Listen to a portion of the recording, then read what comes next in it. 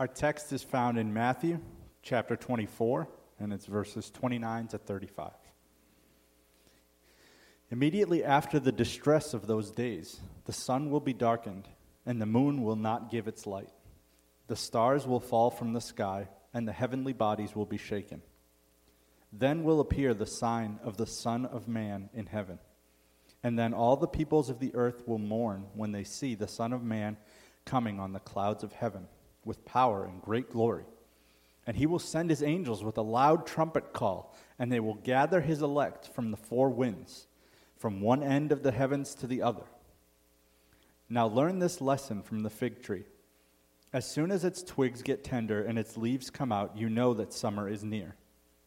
Even so, when you see all these things, you know that it is near, right at the door. Truly I tell you, this generation will certainly not pass away until all these things have happened.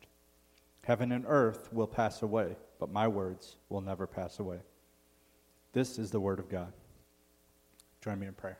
My wife and I, on various occasions, I don't know if you're like us, but every now and then we pick up on some rerun on Netflix, some old television series that we heard was good, and every now and then we'll say, let's watch this tonight or that. So we'll enjoy sometimes those down times together where we can rest and just enjoy each other's company and maybe a bowl of popcorn together. The trouble, though, is that when you do this, you know that it's easy, especially with reruns, it's easy to, if an episode of some show leaves you hanging, it's very easy to go online and find out what happens before, you don't have to wait till 9 episodes later to see what happens at the end of the story. You just want to know the end. Now, God bless my wife, but she is notorious for doing this. She always likes to sneak to the end of the book. Are you like that too? When you're reading a good book and you want to know what happens at the end, so you flip to the and I've done it too. We flip to the end of the book, to the last chapter. We just can't wait to see what's going to happen. When I was a kid, now just to get my wife off the hook, and I'm in trouble now, but when I was a kid, I used to do this thing every so often. I don't know if my mom even knows this, but every so often, but before Christmas, I would find the gifts wrapped under the bed or in the closet or hidden somewhere. And my mother, if you know my mother, she's very efficient and she's very organized. So many things are done ahead of time. So my point that I'm getting at is our names were even on these things. So I would find this, and little 9-year-old Kyle would find 2 Kyle, and I just couldn't wait. So I would unwrap them, not all of them, maybe just the heavy one. But if I found the shoes, I might pick another one to open to see if there was a toy in it or something. But then I would carefully, like with surgeon's skill, open this thing so that I wouldn't rip the paper or the tape. There would be no evidence left behind. So I would find out. I just had to know what was in that, and then I would rewrap it and slide it back under the bed, and no one was the wiser except me. Sort of ruined it though. We live life at times like this, don't we? Even as adults. We sort of are pining to be married, or maybe we're single, and we just wonder, who is it going to be? And we want to know. We want to know our future, don't we? Sometimes the unknowns of life drive us nuts and give us anxiety. So we, even as adults, these sorts of behaviors and wanting to know the future before it comes is a habit of us human beings. Now the Bible, from start to finish, is concerned to tell us how the end comes and what the future is. The Bible actually gives us a window, a peek into things to come. It wants to let us know how human history ends. And while much of the life to come, I think, remains a mystery, even in Scripture, the Bible doesn't tell us everything. The Bible, though, almost seems to be written because God wants us to know what's to come. He wants us to know the future, what's in store. It's so important, it's so vital to your life and to mine that the Bible almost seems to be written exclusively for that purpose, so that we would understand that our lives that we live right now are not the end, that there's a greater purpose to our existence than simply living and dying. And the Bible is very concerned with explaining to us what that purpose is and what the future holds. Christianity is basically about the end. Things to come. There are things to come, things in store. And the Bible has a tremendous amount to say about this. One sermon isn't going to do this justice, and that's why I point you again to, we have a sermon resources section online that you can go to if you want to learn more. There are some books there that you could purchase on your own and learn a lot more than what I'm going to explain to you in one sermon.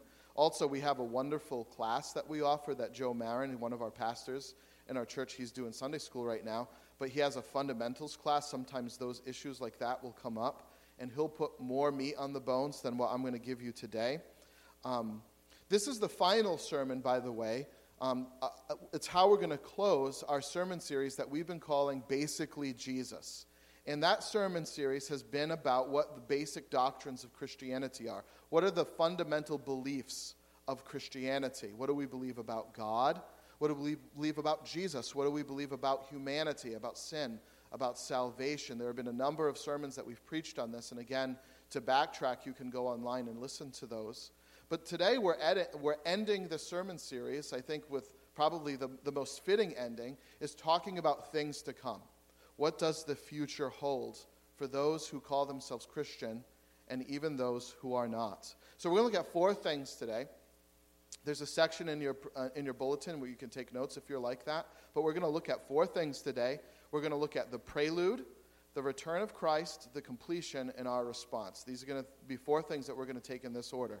The prelude to the end, the return of Christ, the completion, and our response. We're going to keep it simple. It's going to be as simple as these 4 things.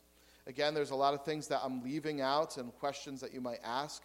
And if you've been a Bible student for a long time, you might be thinking, well, what does he think about this or that? And I might not answer any of those questions. But for now, we're just going to look at these things. Before we dive into these 4 things, though, into these various components of God's planned future, we need to remind ourselves that the future that God has revealed to us is fixed.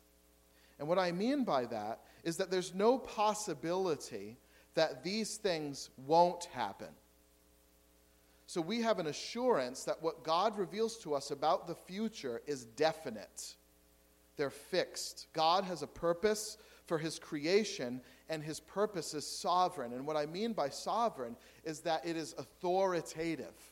It is absolute. Because God is the absolute authority, it will absolutely happen. No one can meddle with his plan. Just like when the Old Testament promised that a suffering Messiah would come to die for sins, no one could interfere with that plan. Jesus came. Satan couldn't mess with it. Neither could we. That plan was fixed in the divine prerogative of God himself.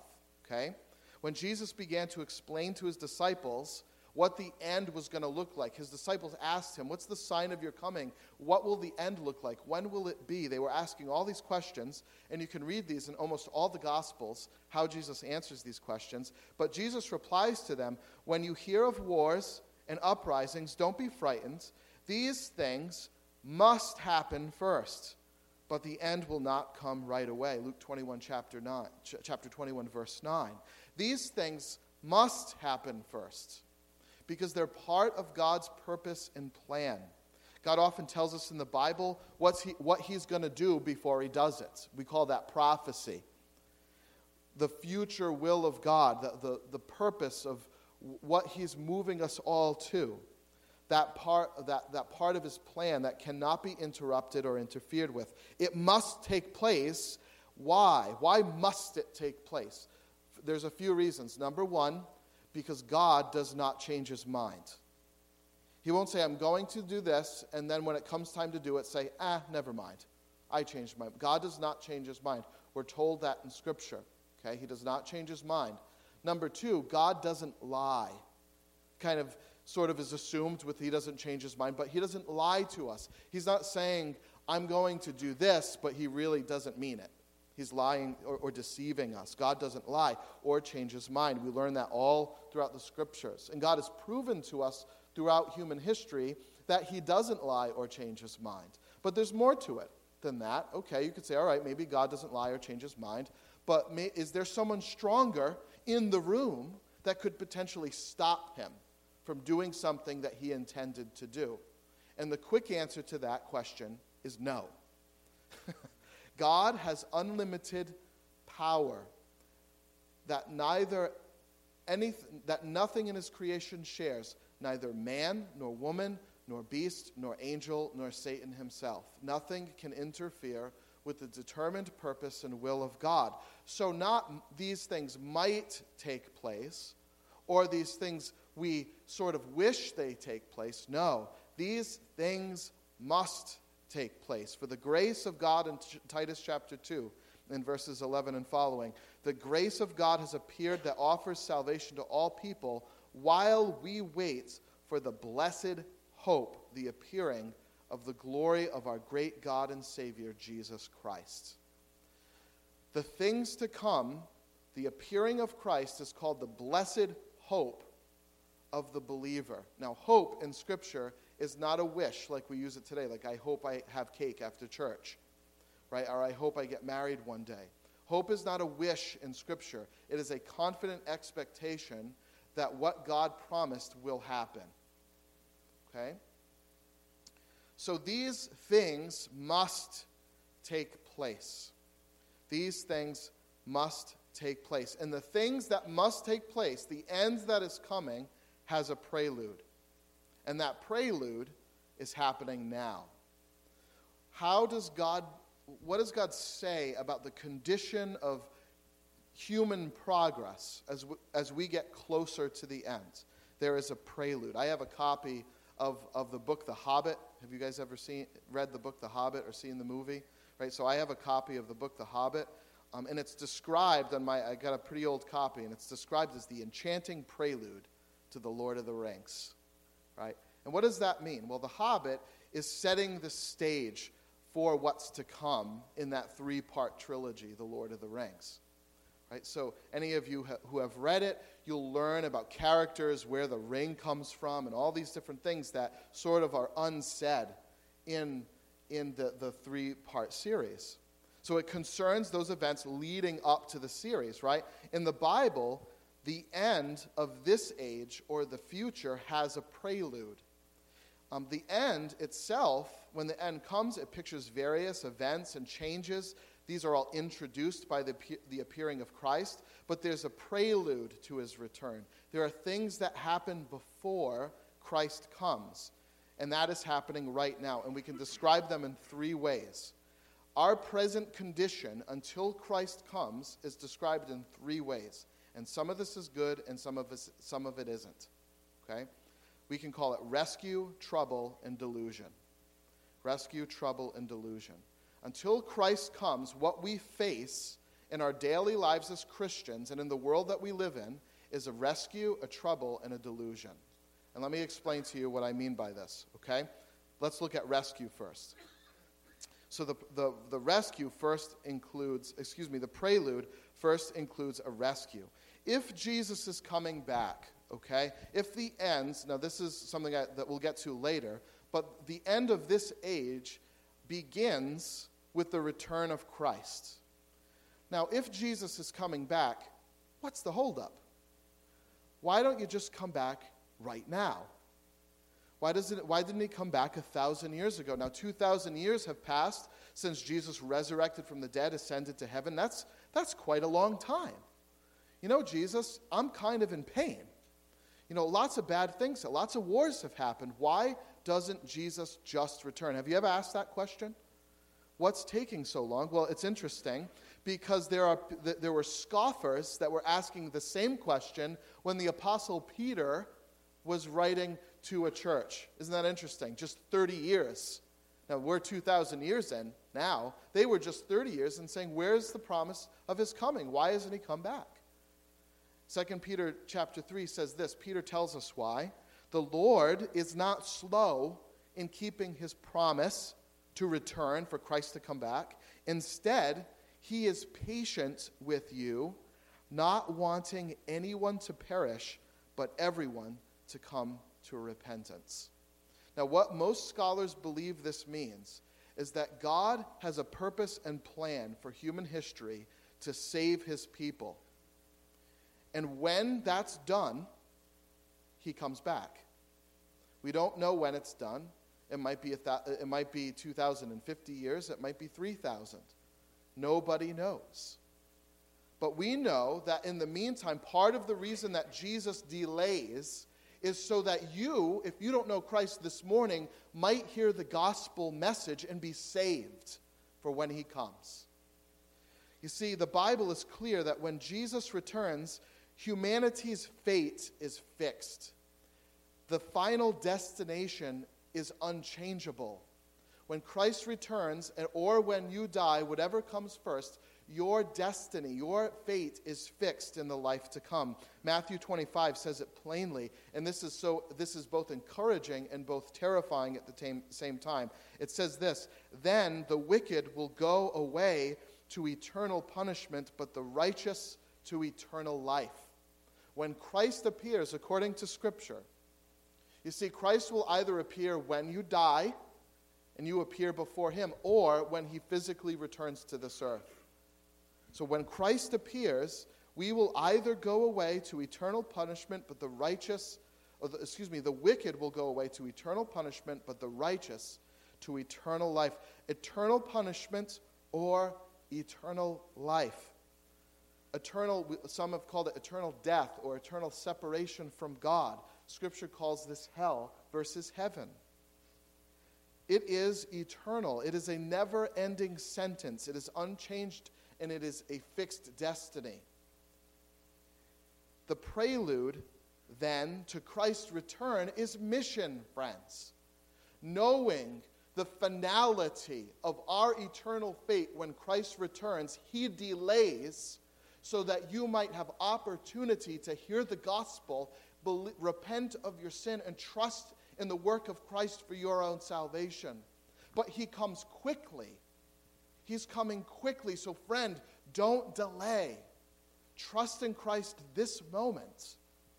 You see, the prelude to the coming of Christ is a rescue. It's a rescue mission. It's the period of time that God allows lost sinners opportunity to be saved through their repentance and faith in Jesus Christ. So that slowness that you read about in Peter of Christ's return, what's taking him so long?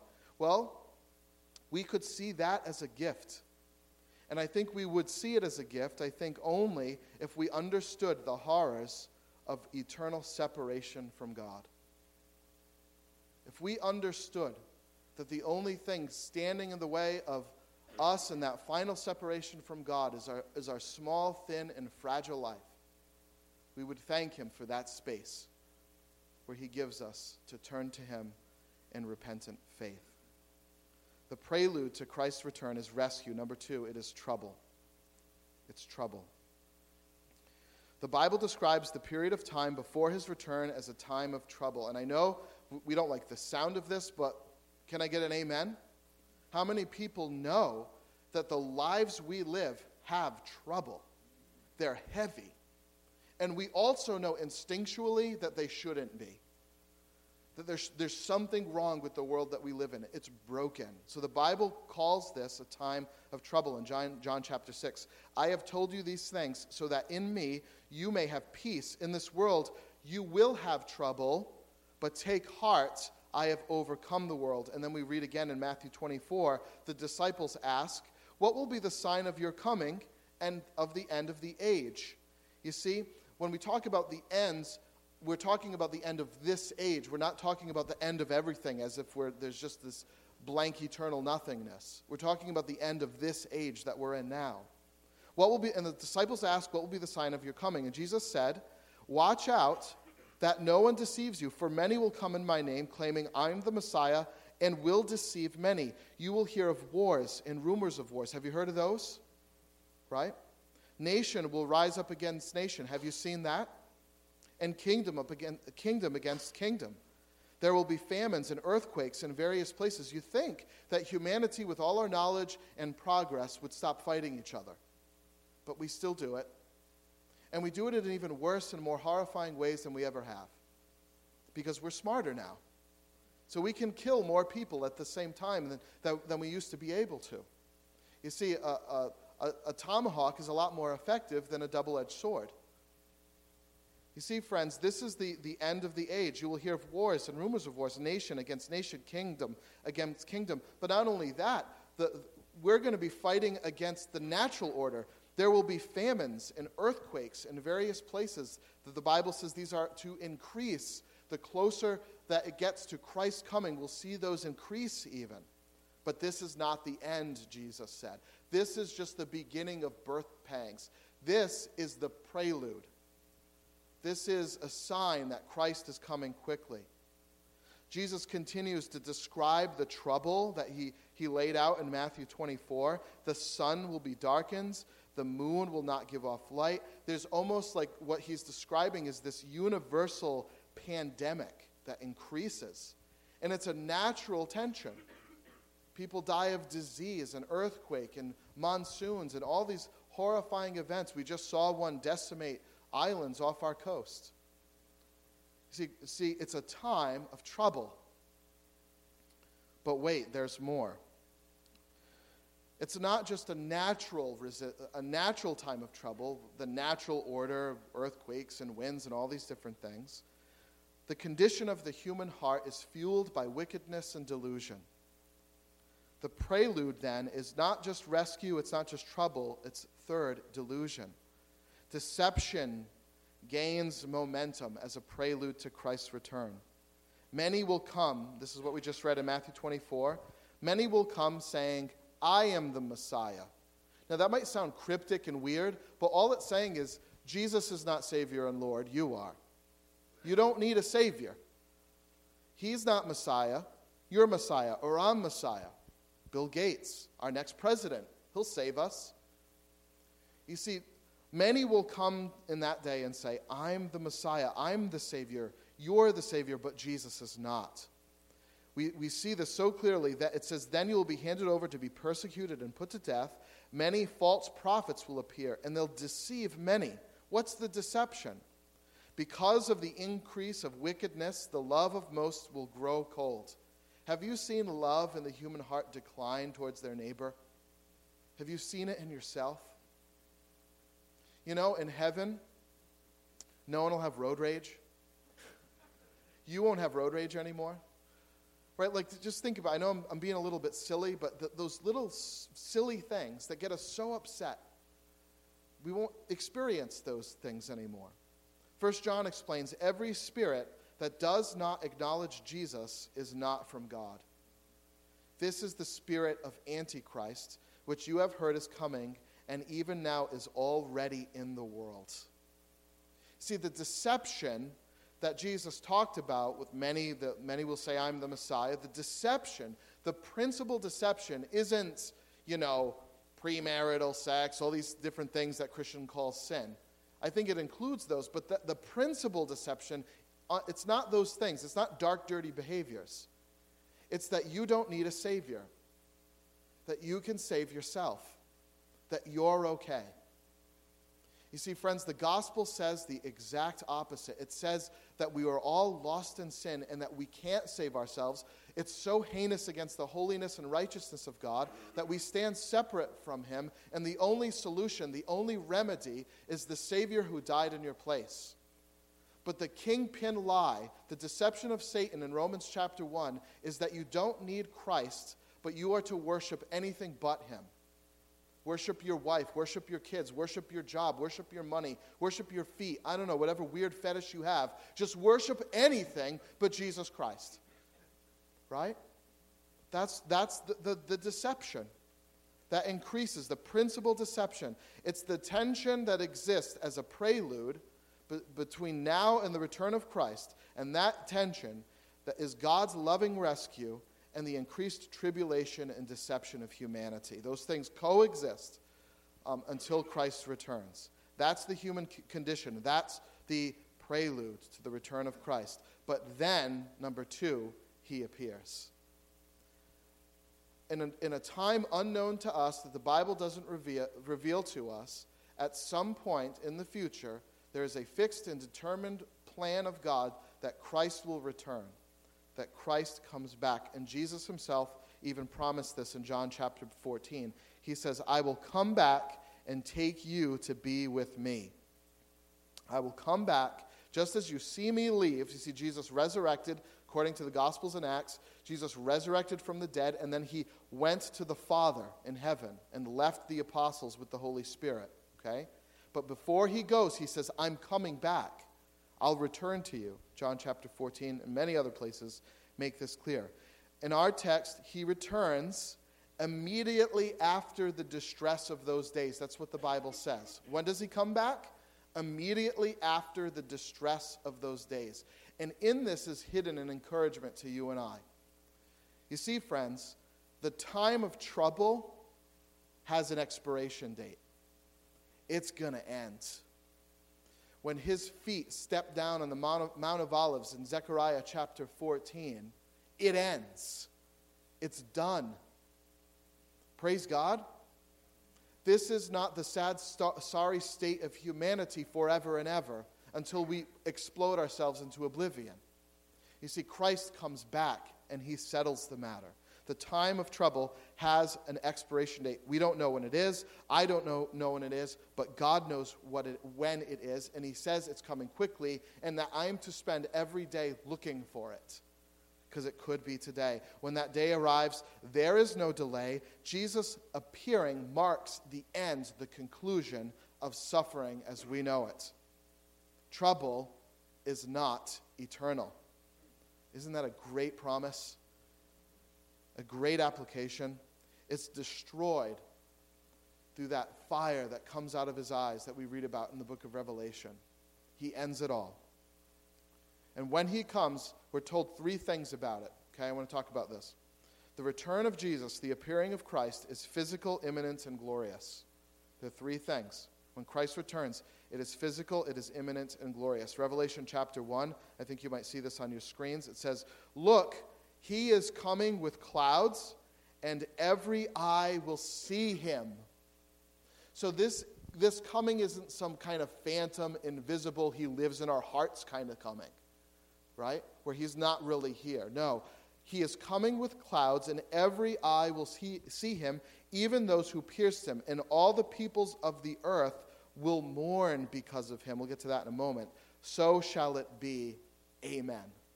That's what Scripture says. It's physical, number one. Every eye will see him. Jesus does not return mystically or spiritually.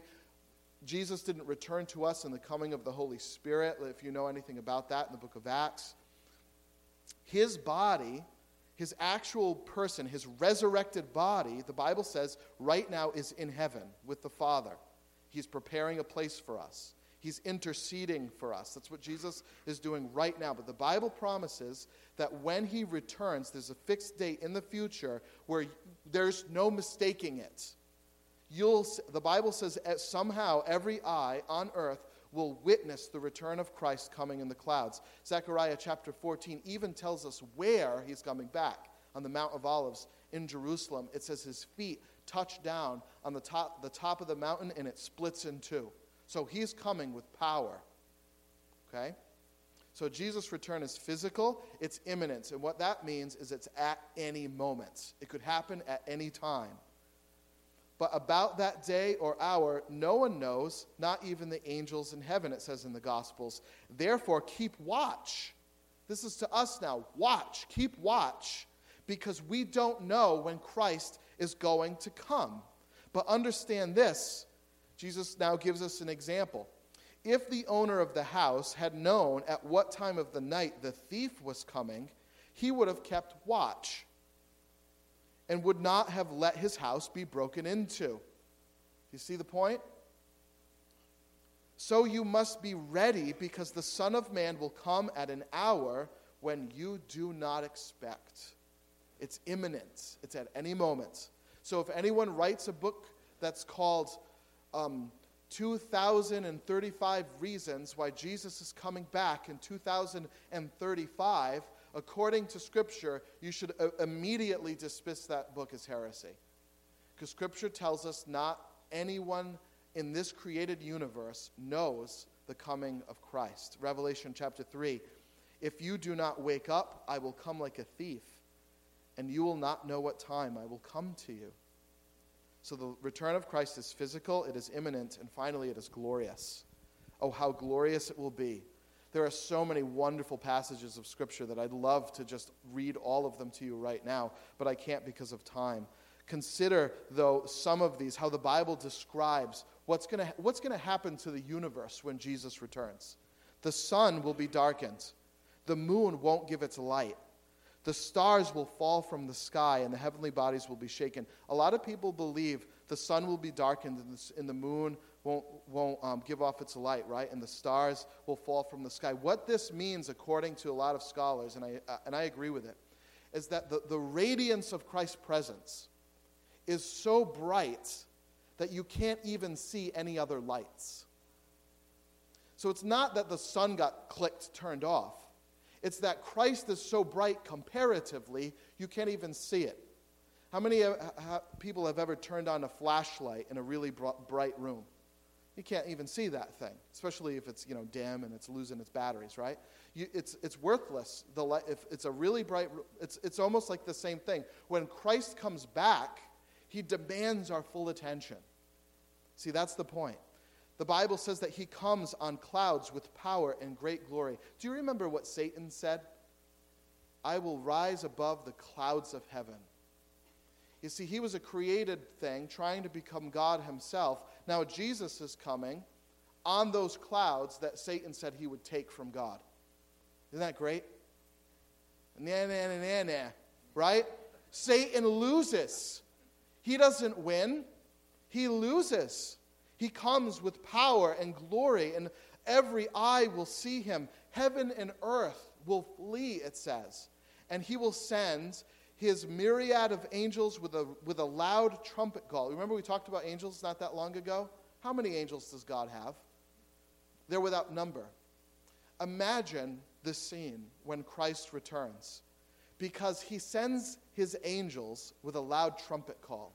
That's his entourage. Center stage is Jesus Christ.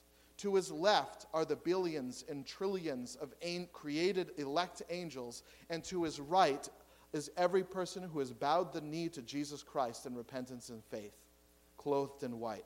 And friends, I'm not making this up. This is in Revelation chapters 19 through 21. When Christ returns, his angels are to his left, his church is to his right, and he takes back what's his. Isn't that fantastic? The end of human history has a prelude. It begins with the return of Christ, and his appearing, as I just clued you into, has a purpose. What is he doing when he comes back? Does he want to try that new restaurant on Main Street? Is that what he's doing? Right? Is he coming because he really heard the tacos were good at that little lunch shack behind Dell's Lemonade? What's going on, right? What is Christ up to? You see, friends, when I'm going to use this one word to describe what he does: completion. Finishes. Right? That's number 3. The purpose of Christ when he comes is to finish, to complete. The end of an old age and the beginning of a new and never-ending one. Oh, and this is wonderful. Please listen to this. There is a completion first, a fullness of creation. Oh, I love this. This is if you have any hair left on your head, it's gonna pop the remaining follicles right off, because it's so fascinating. You know what the Bible says heaven is? The Bible says that heaven is earth without sin. It's not some weird, we're floating in some weird kind of foggy nebula with kind of spooky, transparent angels.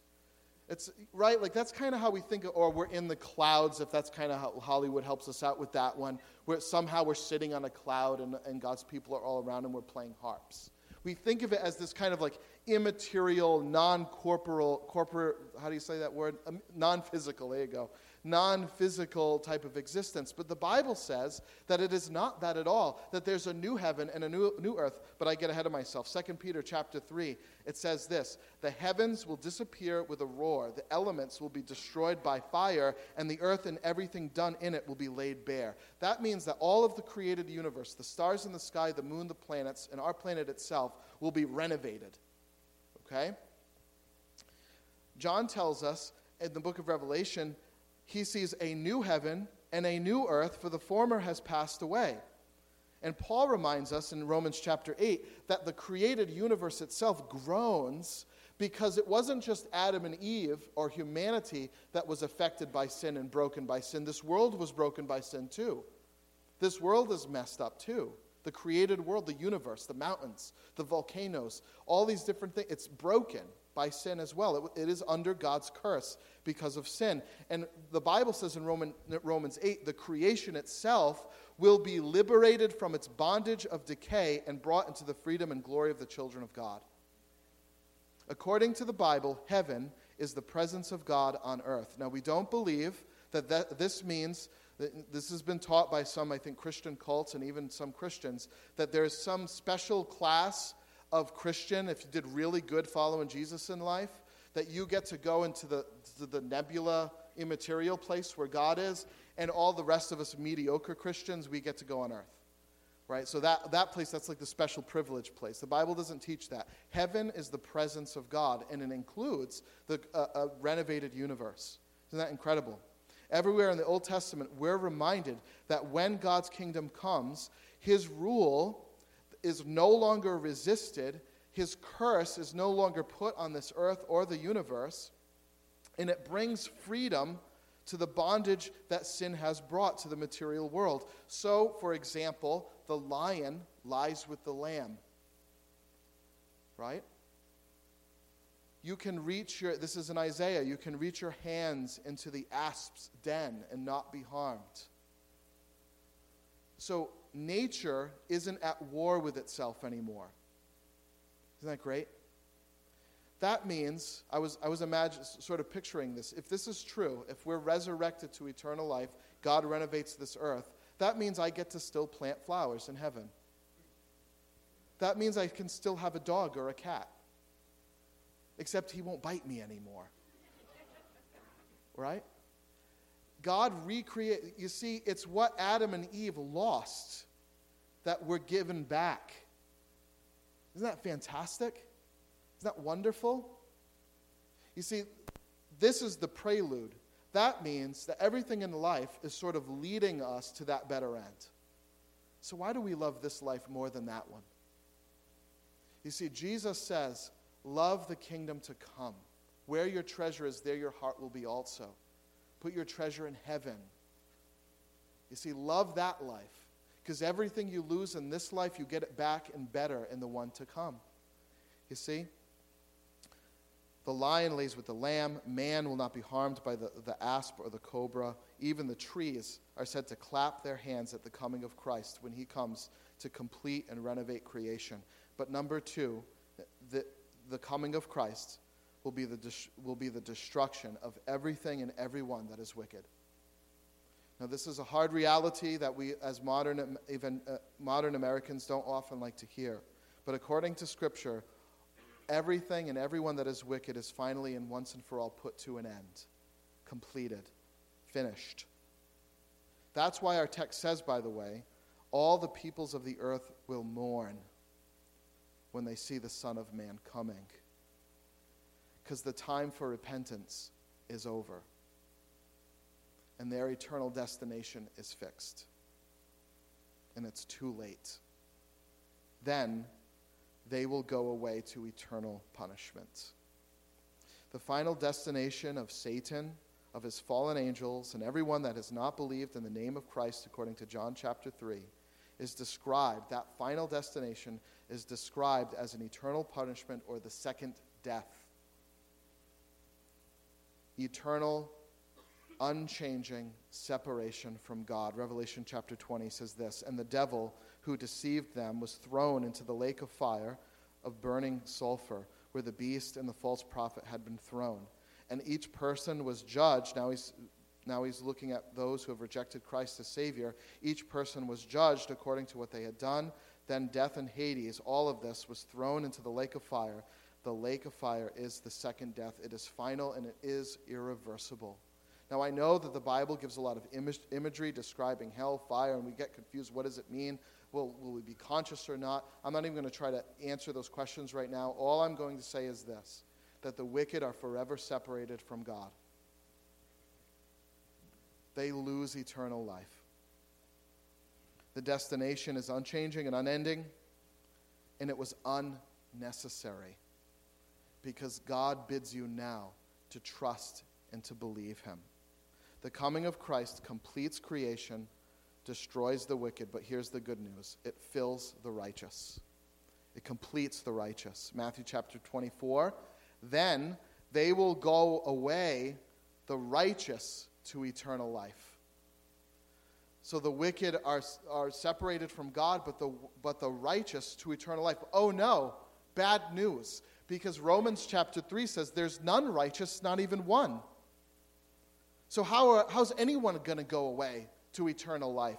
Then they will go away, the righteous to eternal life. If according to Paul there are none righteous, no, not one, is that a really empty room?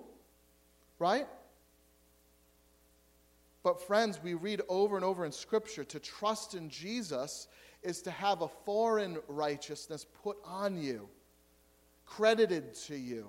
For by grace you have been saved through faith. You see, when you put faith in Christ, we who are once unrighteous, far off from God because of sin, are drawn near to God and given the righteousness of Christ himself. Those are the righteous that inherit eternal life, not because we are inherently good or pure or perfect. None of us are, but Christ is, and he is our substitute. You see? For anyone in Christ, they will have a resurrected, perfected, completely pure and righteous body, an eternal and conscious life in the presence of God. We know that for sure. 1 Thessalonians chapter 4. For the Lord himself, listen to this amazing promise in the New Testament. 1 Thessalonians chapter 4. For the Lord himself will come down from heaven with a loud command, with the voice of the archangel Michael, and with the trumpet call of God. And the dead in Christ will rise, and so will we ever be with the Lord. Isn't that great? To die in faith is to live in eternal life with Christ. That's the promise of God. That's the end that's to come. A new body, resurrected, and eternal bliss, eternal pleasure with our Maker Jesus Christ. And his return could happen at any moment. So what should our response be? Let me just close with this. Titus chapter 2. How now shall we live, knowing this? For the grace of God teaches us to say no to ungodliness and to worldly passion, and to live self-controlled. Why? Upright and godly in the present age, while we wait for the blessed hope, the appearing of the glory of our great God and Savior, Jesus Christ. We were made for the next world, not for this one. So we spend our time living our Christian life not loving the world more than loving Christ.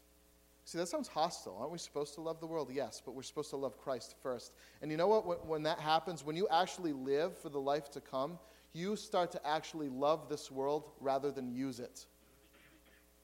You see, because if you're not living for the life to come, but you're living for the life now, then you're using everyone around you to make you happy, to fulfill you, to satisfy you. And that will either bring you great bliss because you'll get what you want, or great misery when you lose it, or when you realize when you get it, it didn't work. You see, friends, when you actually live for the life to come, you're free to love the world as God intended and not to use it for your own advantage and gain. Amen? It frees us to serve the world rather than use it. To love God, to live for his supply.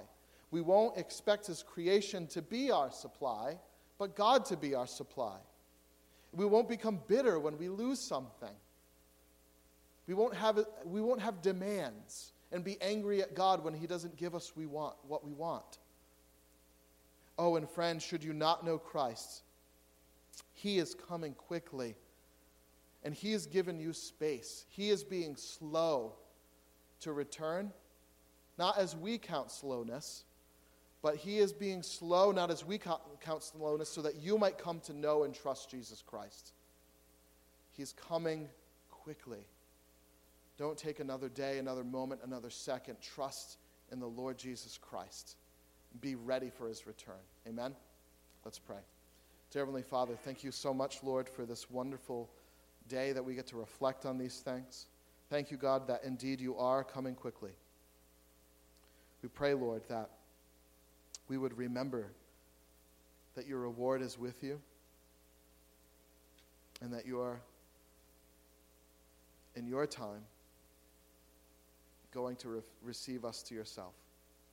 So, God, I pray, Lord, that we wouldn't live for this world, but that we would love Christ and serve this world and love it in a way that serves it.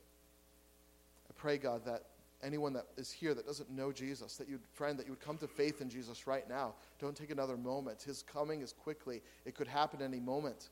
Trust in him. Cry out to him from the silence of your own heart, God, save me. I want to be received by life when you come and not by separation. I'm a sinner, and I've worshipped everything but you. I trust that Christ died in my place, the separation I deserved. God, thank you so much for this morning. I pray, Lord, that you would just bless us now as we continue to take communion in Jesus' name. Amen. We're going to take communion now. And if you're kind of new here, I'm going to come sit down with you guys. You're going to hear some explanation over the speakers, and then we'll take communion together, okay?